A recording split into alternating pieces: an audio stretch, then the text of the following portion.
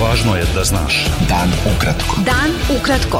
Važno je da znaš. Važno je da znaš. Podcast novinske agencije Beta. Srećnu novu godinu, zdravlja i puno uspeha na svim poljima želi vam agencija Beta.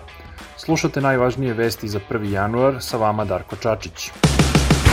Deonica magistralnog gasovoda Balkanski tok u Srbiji, kojom se preko Turske i Bugarske doprema ruski gas, jutros je zvanično puštena u rad u Gospođincima kod Žablja. Deonica duga 403 km proteže se od Zaječara do Horgoša. Predsednik Srbije Aleksandar Vučić izjavio je da je otvaranje tog gasovoda od presudnog značaja za dalji razvoj Srbije. Ovim gasom, obezbeđivanjem energetske sigurnosti u budućnosti, dobijamo mogućnost i priliku da još snažnije privučemo investitore. Kada imate gas u svakoj opštini, a mi danas imamo i Valjevo, i Pazar, i ceo istok, dobar deo juga Srbije i od Topnice do Vranja, gde nemamo gas. Dakle, time ćemo da privučemo sve one koji žele da otvore fabrike i nama predstoji još mnogo posla, ali ovo je nešto što nam garantuje izvesniju i sigurniju budućnost. Bugarska je ove nedelje počela da prima azerbejdžanski gas iz Kaspijskog mora.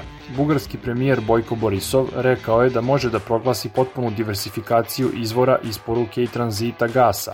Ocenio je da je to važan korak jer se Bugarska do sada gotovo u potpunosti oslanjala na ruske isporuke gasa. Prema najnovijim podacima Ministarstva zdravlja Srbije, od posledica infekcije koronavirusom umrlo je još 39 osoba. Od 9282 testirane osobe, zaraza je potvrđena kod 2074.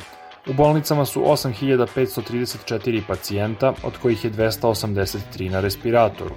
U Srbiji je u ustanovama socijalne zaštite za smeštaj korisnika i domovima za smeštaj odraslih i starih koronavirusom zaraženo 1766 korisnika i 773 zaposlena.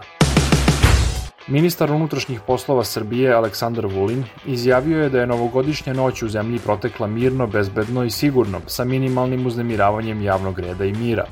Gradonačelnik Beograda Zoran Radojičić rekao je da je grad bio mnogo mirniji od očekivanja i da je bilo veoma malo situacija za kažnjavanje. Žene u Srbiji će od danas u starosnu penziju moći da idu sa 63 godine i 2 meseca života i najmanje 15 godina staža osiguranja. Granica za odlazak u starosnu penziju za žene pomerena je ove godine za 2 meseca, dok za muškarce važe isti uslovi kao prošle, napunjenih 65 godina života i najmanje 15 godina staža osiguranja. Osiguranici oba pola mogu da ostvare pravo na starosnu penziju sa navršenih 45 godina staža osiguranja, bez obzira na godine života. Ako Evropska unija ostavi vakum na Zapadnom Balkanu, onda će druge sile koje ne dele demokratske vrednosti Unije ispuniti taj prostor, izjavio je zvaničnik Nemačkog ministarstva spoljnih poslova Michael Roth. On je rekao da su mir, regionalno pomirenje i demokratija na Zapadnom Balkanu od centralnog strateškog značaja za celu Evropu. Beta. Dan ukratko. Budi u toku. 8 mladih osoba, srednjoškolaca i studenata, ugušilo se u mestu Trebistovo kod Posušja u zapadnoj Hercegovini. Oni su pronađeni u vikendici u kojoj su slavili dolazak nove godine. Policija pretpostavlja da su gušenje izazvali izduvni gasovi agregata koji je napajao kuću električnom energijom. Oružane snage Bosne i Hercegovine počele su da montiraju šatore za smeštaj migranata u prihvatnom kampu Lipa kod Bihaća, u skladu s odlukom predsjedništva BiH. Oko 500 migranata nekoliko dana boravi na otvorenom nakon požara koji je uništio kamp Lipa.